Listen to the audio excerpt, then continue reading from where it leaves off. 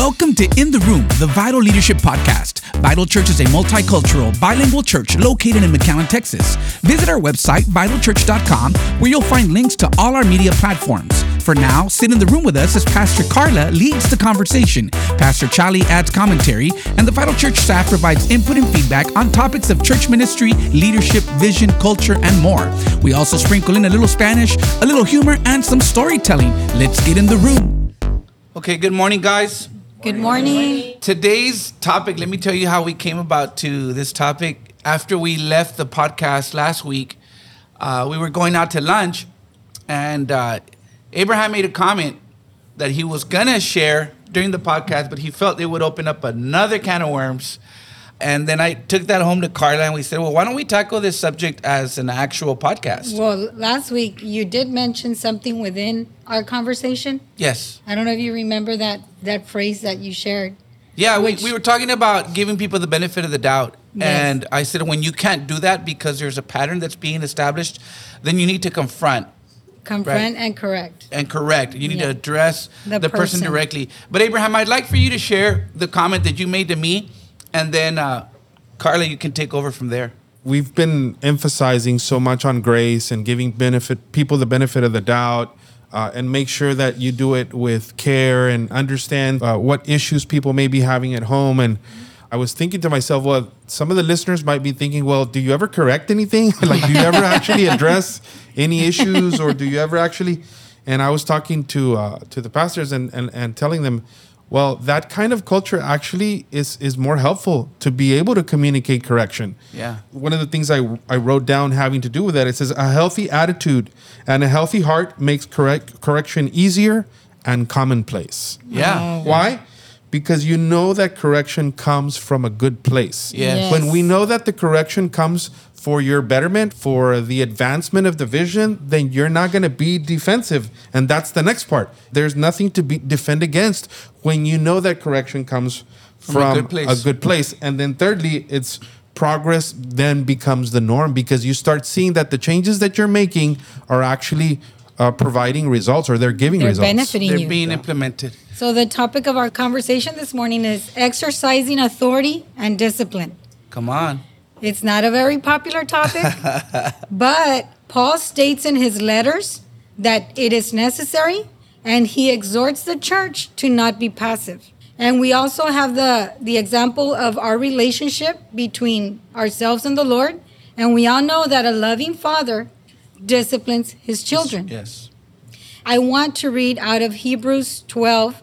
We have John with us in the room. He's going to read for us Hebrews 12, verses 5 and 6. And verse 11. And have you completely forgotten this word of encouragement that addresses you as a father addresses his son? It says, my son, do not make light of the Lord's discipline, and do not lose heart when he rebukes you, because the Lord disciplines the one who he loves, and he chastens every one he accepts as his son. Verse 11.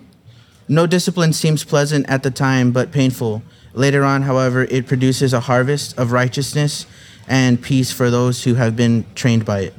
Amen. That's awesome. It reiterates what we were commenting a while ago, that when people see discipline and they take the discipline, they see that it's actually benefiting them.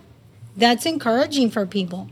And they know it comes from a place of love, like the Father corrects his children. I think that what Abraham mentioned, that's why it's so important, right? That you establish a culture of love and grace so that when correction does come, it's received in a good manner. Yes. The word discipline in and of itself in church circles has taken on a negative connotation, right? Yes. Especially in our Hispanic culture, when we spoke of church discipline, it was like the church timeout, right? This person's been bad.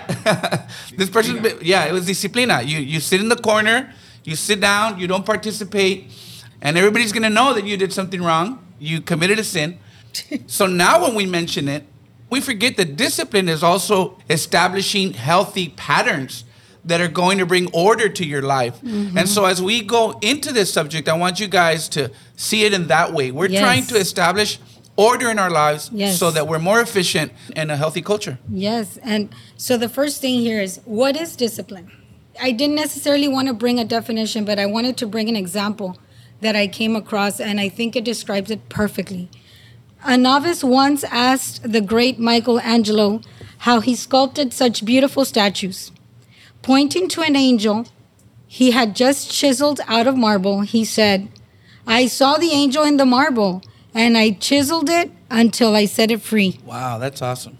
And that's exactly what discipline is to me. God wants us to be all that we can be. He Yes. knows what is in us. Yes. Therefore, he has to knock off the rough edges of our sinfulness and chisel away the wrongful attitudes and Yes. character flaws. In order for that to happen, he disciplines us. Come on, that's good. And it's amazing the way the great Michelangelo responded. As an artist, he did it knowing there was something beautiful in that rock. And that's the approach our Father takes towards us. He's like, because I love you, because I know what's in you, I have to start chiseling away what does not please me, what you don't need along the way. Right off the bat, I just wanted to kind of paint the picture of what discipline is. The second thing, why should we discipline? Discipline is not punishment. When we were growing up, you mentioned it, it felt like punishment. When God disciplines us, he's not trying to get back at us. He is drawing us back to him. A lot of people, a lot of unbelievers or people who backslid, they don't want to walk back into a church because they feel they're going to be shamed. They feel they're going to be judged Yes. for their actions. But when we know that it's just God trying to draw us back to him, it's a different approach and we embrace it. The Lord disciplines those he loves. We read it to get them out of harm's way. Yes. And Han, you say an example all the time. We have our boys, right? You say it better, the example of like just opening the door. What I say is that if I were to give them complete freedom and not establish parameters and just tell them, oh, because I'm a loving father, you have complete freedom, do whatever you want, go wherever you go, then they're going to walk out the front door, they're going to go to the street, and they're going to be in harm's way. And sometimes we don't understand that God's parameters, as you're pointing out, Carla, are precisely to protect us. Another example that I use with my boys is, you know, they have their cousins, they have their friends. Sometimes their friends come over. If my boys misbehave, I discipline my boys, and I get after them. And they'll tell me naturally, well, why aren't you getting after the rest of them? Well, because they're not my kids. And this points out what we read. You know that you're a legitimate child of God because he exerts discipline upon you. Remember that the church is an extension of God's love. Yes. And if God disciplines his children, then by default, the church also has to exercise some sort of discipline and correction. And that's the perfect segue to what I was going to mention. So we've established that the Lord disciplines us to draw us back to him, not to get back at us, to draw us back to him and to protect us. And pastors are the extension of God's discipline here in the church. We are the representatives of Christ here in the church. So naturally, we have the responsibility. I said in the beginning, this is not a very popular subject because, you know, this is a tough place to be as pastors.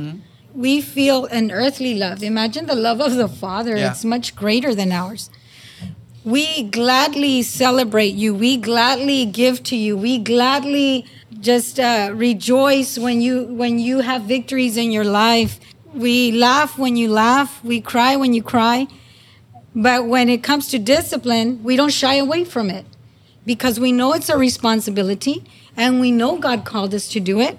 And when we read the letters of Paul, when he wrote to the churches, he even told the churches and the leaders, do not be passive when you have to exercise authority and discipline. So as pastors, we have to model the intentions of why discipline was put in place. It's the heart of God. There's a particular situation where we have to exercise our authority and put discipline in place, but we're going to do it so that that person is drawn back to the Lord, comes out of harm's way, and that they get back on the right path so that they can move forward effectively and in victory with what the Lord has for their lives. And so as pastors, we have to stand on that before we exert any type of discipline. Going back to what you were saying, I think my personality is not a confrontational one. There's people that love confrontation. There's people that are looking for it, and it's like they're gung-ho about it. My personality is different. I'm not confrontational by nature, but like you stressed, Carla, sometimes your position of leadership or authority forces you into having to confront. But one thing that really brought me a lot of hope and a lot of peace, I think it was Andy Stanley, was saying that non-confrontational people are actually the best confronters. He was saying because it's not in your nature to confront, you're very careful. You're very thoughtful. You almost plan how you're going to confront the person rather than going off of the emotion or the passion of the moment, which is what gets us in trouble sometimes. And I've really applied it. And I'm saying, you know what? Because I don't like to confront, let me think it out. Sometimes I even write notes, when I'm going to confront somebody. These are the points that I want to touch. These are the reasons why. As you're pointing out right now, it's how, why. All of those things are important in conveying the message to the person that, hey, we're exhorting you, we're confronting you, but it's out of a place of love. Yes. Go ahead, Abraham. What you guys practice as pastors, and I've taken it in my personal life as a very good way of being able to moderate how you react to something that happens in the moment. And I hear it a lot from you guys. It's like, let me think about it. We'll talk about it. Give me a couple of hours. You know what? Let's talk about it tomorrow. When sometimes you feel that grievance or that issue was so grave that you have to address it in that moment. Right. But sometimes when you address it in that moment, you don't have time to think it through. You don't have time to treat it with grace. You don't have time to be able to think of all the repercussions of one thing or another. So this is just very practical. What you guys do is give me a little time. Let me think about it. I've started to use it in my life with my kids. Yesterday I had a little alone time with my son.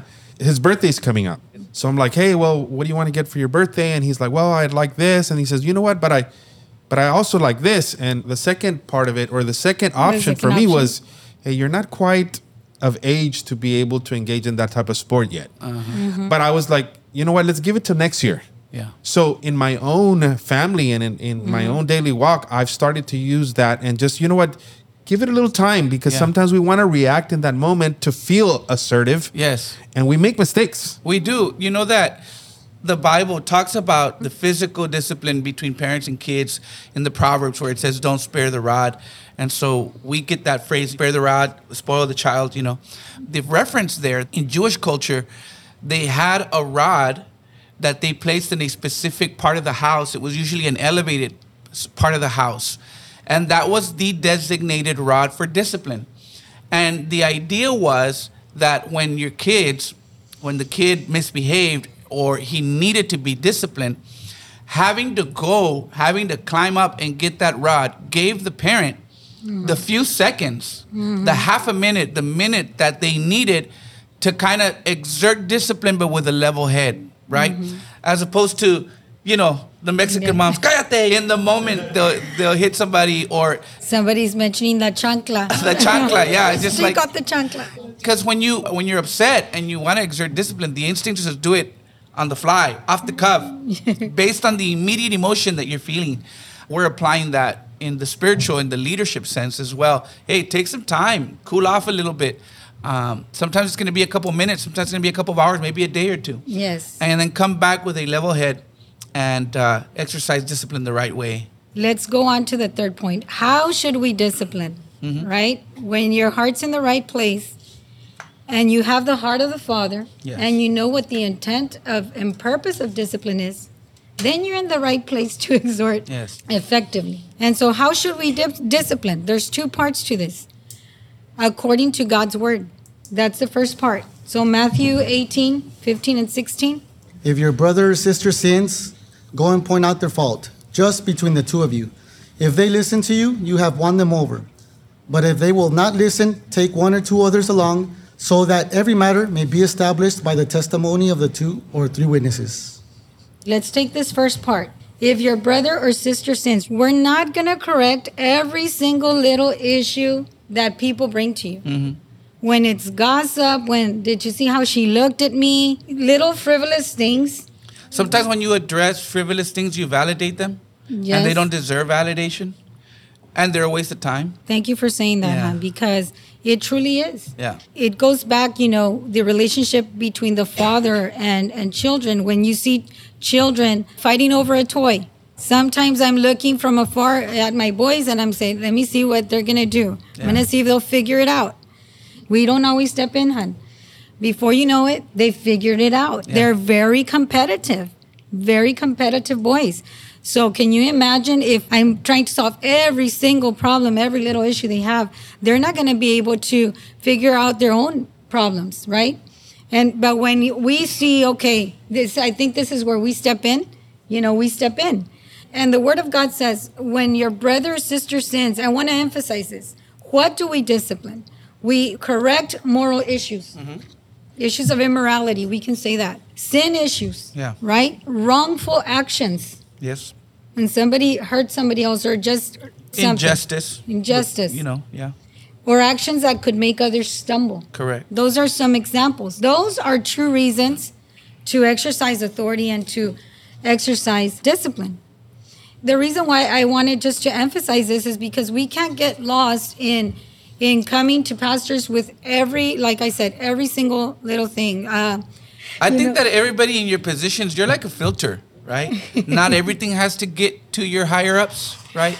Whether it's your leader or the pastors, because sometimes there's so many other things to deal with that in your position, you have some level of discretion, right? And if these are things that are minor, then ask God for wisdom and discernment and address them, right? And sometimes, like Carla says, it's resolved right then and there. It doesn't warrant a formal meeting or calling into the principal's office type of thing, you know what I mean? So we also don't address assumptions. Pastor, I think that person doesn't like me. Yeah. Okay, let's go talk to the person. I mean, where are the facts? I didn't like the look they What gave happened? me. Well, they just looked at me and said, whoa. Yeah. Assumptions, we don't address. Correct. My husband and I always say, if there are facts, if there's proof or there's a witness, right? Not that we don't believe people, but we just don't go by your assumptions. Right. The thing is this, you get people that'll come and say, hey, pastor, this person's doing this or this leader's doing that. Okay, do you have evidence? No, but I witnessed it. Okay, are you willing to come into the meeting with us and confront the person? Oh, no, I don't want them to know who said. Yes. And in those moments, we always say, okay, look, either we need evidence or we need you to be willing to confront the person or be willing to allow us to say that you said. Mm-hmm.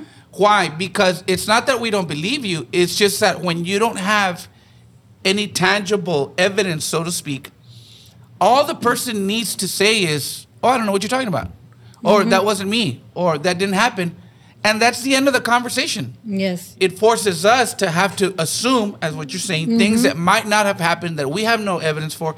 It puts us in a tough spot. So for pastors that might be listening, this is a filter for us, right? Right away. It's probably the first filter. Yes. Do you have evidence? Will you allow us to present that evidence? Will you come into the meeting, into the confrontation with us? If the answer is no, then most of the time we drop that issue. We might keep an eye out for something that... We always say that. We'll keep an eye out for it. Be vigilant, if you will. If the second person comes with the same... Yes. And then what Abraham is saying is that once it becomes a pattern, now we have 2 or 3 people saying the same thing about a leader, or a leader saying the same thing about a volunteer. Several people then will, based on the pattern, will call the person in and say, hey, look, we feel the need to address it. Yes. Because once we start getting feedback from multiple sources, then there's probably at least some level of truth to whatever the allegation is. And the point is that we try to exert discipline with grace and with truth. Of course. Right? Truth. This is the part that I'm trying to emphasize here. We respect when a person says, well, I don't want my name mentioned. And we can say, okay, let's just be prayerful and we're going to be vigilant. Another person comes, that's what you were explaining, hon. Then that's like, okay, all right. We don't need a witness in the room necessarily because we already have several examples. But always truth, never hearsay, never murmuring or gossip and things like that. Because this is not easy for us, hon. Right. To sit in a room with somebody and say, you know what, this is what you're doing. And this is a consequence. Yeah. Because every action has a consequence, right? And it's not easy for you and me. I know you said I'm not a confrontational person. I don't consider myself a confrontational person, but I do consider myself a problem solver. And I am a firm believer that when you don't address something in the early stages, it can get really ugly. Sure. I don't enjoy the problem solving part of things, right? But I find it necessary. Of course. I find it essential to maintain a healthy relationship, especially here when we see each other every day or amongst leaders and volunteers. Yeah. It's healthy because we cannot ignore it. That was one of Paul's issues with the church. Yeah. You can't sweep it under the rug. This is not going to go away because you ignore it and you pretend it's not there. Yes. You know, you have to address it. But you address it the way the Father models it for us, right? And with the right intentions. Discipline is not meant to shame, but to shape a person. Yes, that's good. How would you like to be corrected? How would you like to be approached? And the Lord will never do that. He will never discipline us to shame us. He'll discipline us to shape us. Yes, Rodrigo. I have a question. Do you often discipline like people that is not volunteering formally, or it applies to all the congregation? Okay, here's where we have to differentiate between correction and discipline. Yes. Right? As pastors, That's a good question. our duty is to correct anybody and everybody who is under our spiritual authority. Now, discipline is a lot easier with people that are volunteering because there's something They're held accountable for. that they're held accountable. Exactly. So somebody who's not serving, you can't take any privilege or any participation in ministry away from them because they're not active. But I feel that we should still correct. Yes. But then somebody who's in leadership, obviously, they have to be an example. They have to practice integrity. And when they're not doing that, then they need to be removed from that position of leadership. Abraham. Even in the Bible context, you'll see that different language was used for different positions. Yes. The men of God, Paul, Yes. would exhort people of faith Yes. in a much different way than he would exhort or speak to people that hadn't come to the knowledge of Jesus Christ. Sure. So we see different levels and different language used Yes. when it comes to somebody that knows and should know, as opposed to somebody that might be new and is learning. We need to know that as church staffers, Yes. we're getting paid to do a job, and if a job is required and we're not meeting that expectation, there is a clear right from our employers to be able to confront us and say, hey, you're not meeting the standard. Correct. Right? Correct. Then you go to a volunteer level. Wait a minute. They're volunteering their time. It's a different way of managing that. Correct. Even if you have to address a similar situation, it's got to be handled totally different. Yes. I think what Abraham was referencing is 1 Corinthians 5, 12, and 13, where Paul says, it isn't my responsibility to judge outsiders, but it certainly is your responsibility to judge those inside the church who are sinning. God will judge those on the outside, but as the scriptures say, you must remove the evil person from among you. So again, there are occasions in where you have to remove a person from a position. And then by outsiders, Paul is addressing people that are not in the church, obviously, people that might not be believers, but the principle is established that, you know, there's the inner circle, and then there's the outer circle, and then there's the multitude circle. The further the circle is from the center, the more grace, if you will, that you need to exercise. One important thing that I don't want to miss is that when you address people that have to be disciplined, you address only the people that are involved. If they're a part of the problem or part of the solution, those are the people you address. We're not here to put anybody on blast. We're not here to gossip. We're not here to tear people down. Yeah. We're here to build people up. We want to see them revitalized. Right. And we want to see them triumphant over the situation. We want to see them victorious. And we don't want to see them just stay down and stay hurt. I wanted to mention, it's very sad when, especially a pastor, will take their position just to feel like I can shame you whenever I feel like it. Yeah. And it doesn't matter who's around because I'm the pastor. Yeah. That's very sad. One thing that I shy away from intentionally is leveraging the pulpit, leveraging the Oh, my microphone goodness. That's a good to point. shame people. I mean, I've seen it. I've witnessed people sometimes by name. Sometimes all they lacked was mentioning the name. They're shaming the person publicly. And one thing that I would exhort pastors, people who take the pulpit, don't ever contaminate your message in that way. Because then you're not being proactive, you're being reactive. That's not to say, again, that there aren't occasions where we need to address maybe a pattern of sin that has flourished in the church. Right. I mean, the Bible, it's a double-edged sword. Sometimes it's going to pierce. It's like a surgeon's knife. But what does a surgeon's knife do? It cuts you, but with the purpose of healing you, That's with the right. purpose of That's getting the good. cancer out, with the purpose Yes. of bringing restoration. Yes. The Word of God, it's not a machete that you wield violently. It's already That's right. sharp in That's and of right. itself, which means you don't have to use it forcefully. That's because right. then what you're going to do is you're going to use the Word of God to hurt people rather than to heal them. And the other thing that it does, it's an unfair advantage. True. Because your voice is being projected through the big speakers, and the Yes. person that you're addressing or the person that you're referencing has no way of defending themselves or stating their position or stating their case. Yes. And so, again, I just feel that it's beneath us to do it in that way. And you speak about a platform, about a pulpit, but what about social media? Yeah. I mean, it's very obvious when, like, oh, they're having issues at the church. The pastor's mad at somebody. Yeah. That is dangerous. Yes, yes. You know, you're opening your hurt and your wound to everybody. You're opening the situation to everybody when only 2, 3, 4 people, could have just, left it there. And when you do it on social media, the other thing is that there's all these people that are not believers, that are not True. churchgoers, and we're being a bad witness to them. Yes. They're not going to want to come to church. So you're going to be like, look at all the drama, look at all the gossip that goes on in church. One of the things that we stress a lot amongst our counseling team and our pastors is when we're dealing with situations that are very delicate, right, in nature, it's not something we should be speaking about publicly. It always has to be, as much as possible, done in private. Yes. Right? Because like you said, if there are parties around us that have nothing to do with the problem or the solution, we can bring discouragement. We can be a bad testimony. They're not going to trust us with their issues.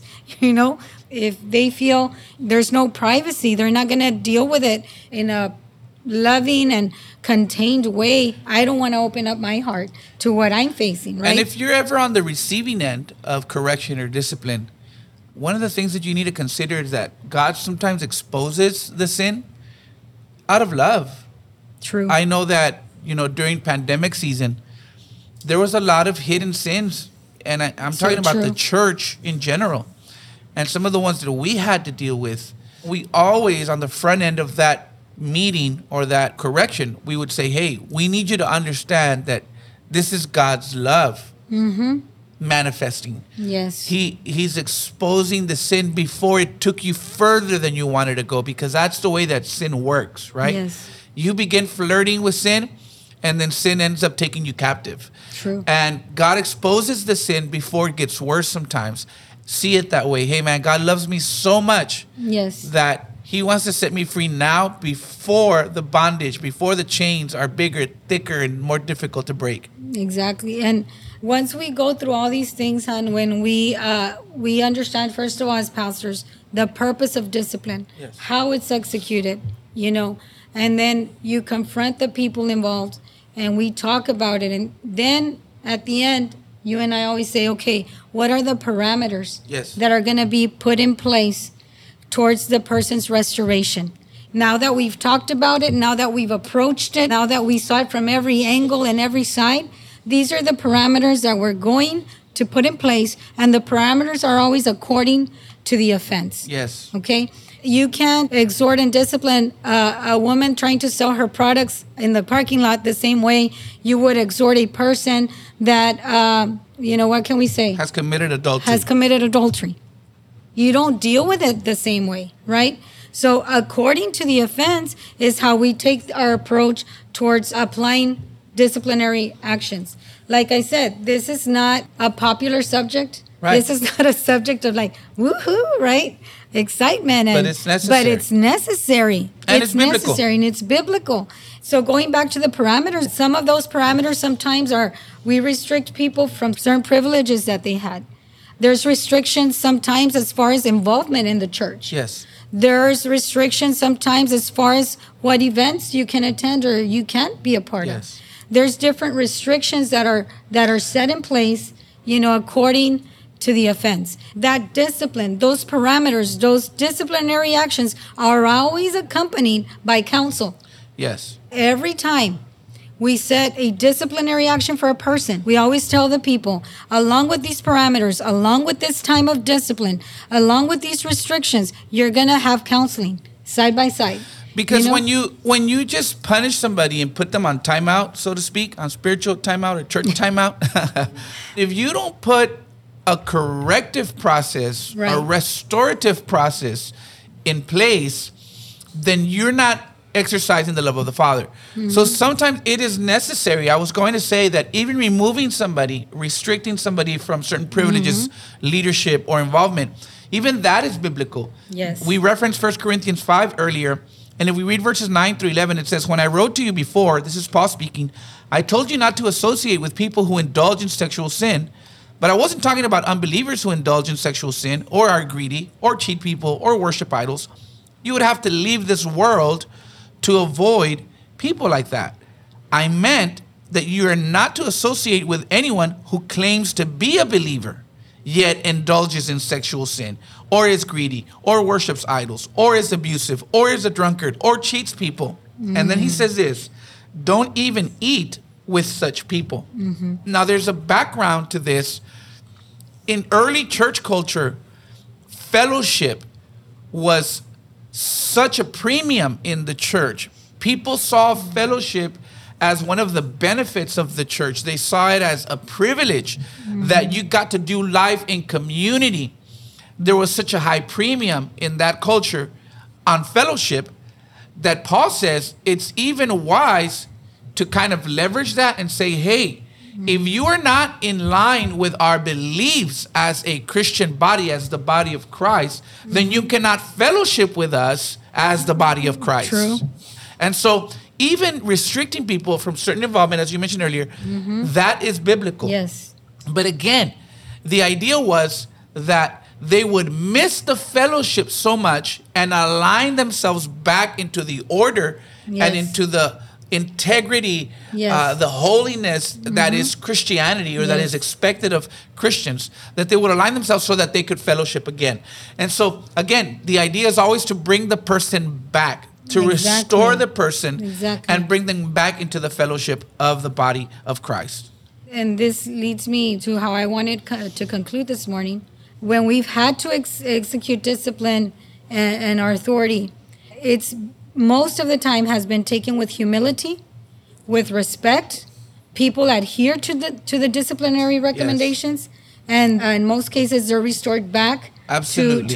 to where they were and even better. That's one of the things that I'm so grateful to God about, that most of the people that have been on the receiving end of discipline, they are restored, and we see them serving again, and we see them leading Yes, again. and thriving. Sadly, there's a lot of churches where the pastor, the leadership, the board exerts discipline, and then the person just leaves Yes, the they church leave the because church. they're ashamed, because they're embarrassed.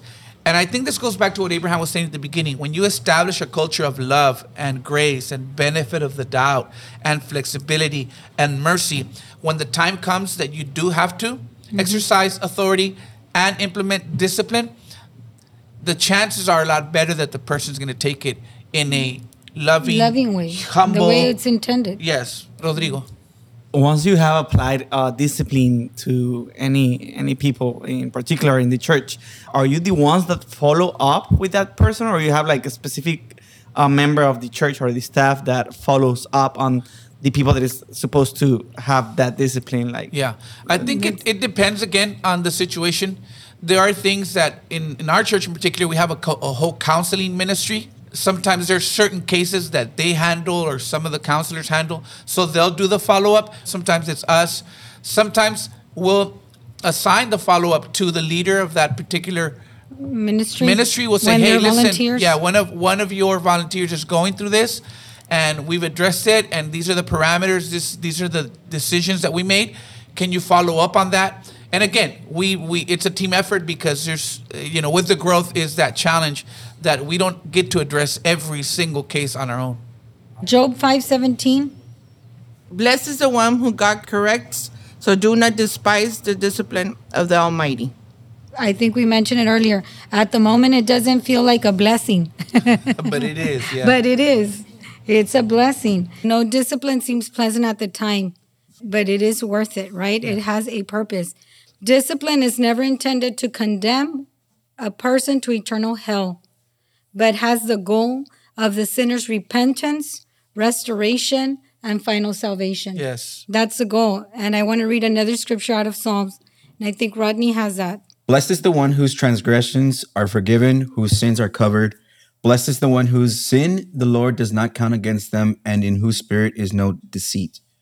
When I kept in silent, my bones wasted away through my groaning all day long. For day and night your hand was heavy on me. My strength was sapped as in the heat of summer. Then I acknowledged my sin to you and did not cover up my iniquity. I said, I will confess my transgressions to the Lord, and you forgave the guilt of my sin. When we're feeling not necessarily the wrath of God, but the correction of God over our lives, right? It feels like it's a heaviness. It's not an easy burden to carry. Yeah. But when we realize it takes us to a purpose of thinking things through, conviction setting in, and us correcting our ways, and we feel like it corrects our path, it sets us on a better path, actually, towards salvation. You said something in that last verse, Rodney. You forgave the guilt of my sin. Mm-hmm. This is the psalmist talking about God. Mm-hmm. And I think that that's something that we should model as leaders and pastors, because sometimes when somebody makes a mistake, and listen, we're human, people are going to make mistakes. Even as pastors and leaders, we make mistakes. We're sinful sometimes. And to not exercise that kind of grace is ungodly, especially when somebody submits to the discipline and to the parameters and the restorative process. Mm-hmm. On the back end of that, I think that pastors, we need to protect our hearts, and we need to really ask God to help us forgive the guilt of the sin that was committed. Because if we're not intentional about it, we're always going to have something against that person. We're always going to see them with suspicion. We're always going to treat them a little less than. And I think that if we really believe the gospel that we preach, we believe that God restores. We believe in a God of redemption. Mm-hmm. We believe in a God of forgiveness, in a God of second, third, fourth chances sometimes. Just keep that in mind, pastors, leaders. When somebody submits humbly to the discipline and to the restoration process, give them a fair shot at a true restoration and being involved again. And I know there's different factors involved in those kinds of decisions, but overall, I'm just saying let's exercise that grace on the back end of the discipline as well. Well, definitely this was not an easy topic, but we know it's so necessary and comes out of the place of love from the Father towards his children. So thank you all so much. Thank you guys. We love you. Yep. And God bless you. God bless you. We hope you enjoyed being in the room with the leadership team at Vital Church. We pray that whatever takeaways you got from our time together will enrich your life, your leadership, and your spiritual walk. Remember to visit our website, vitalchurch.com, for all things Vital Church, and to follow this podcast so that you can join us for the next episode of In the Room.